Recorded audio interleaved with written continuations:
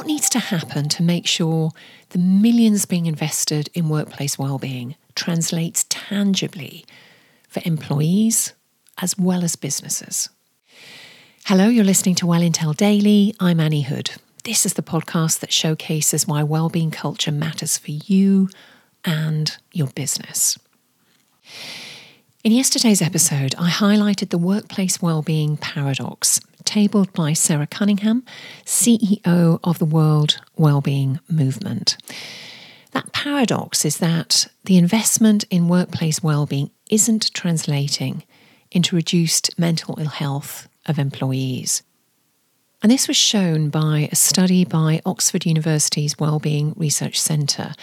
It was a study of 27,000 employees that found that a host of corporate wellbeing and stress management initiatives such as yoga or mindfulness practice had no effect on the mental health of employees.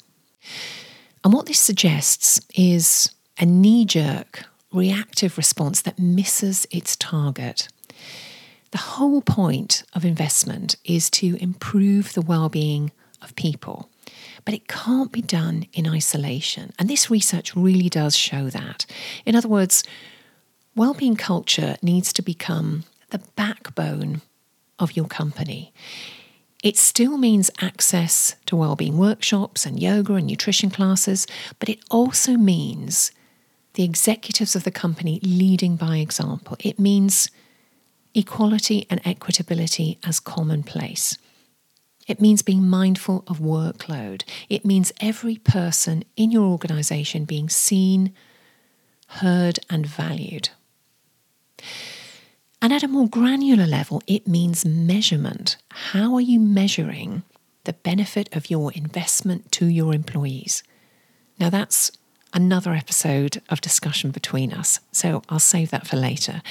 Where Sarah lands in her article, and I'll tag that in the episode notes too, is a need to join the dots, and I couldn't agree more, to get the evidenced research for what works into the hands of policymakers and business leaders.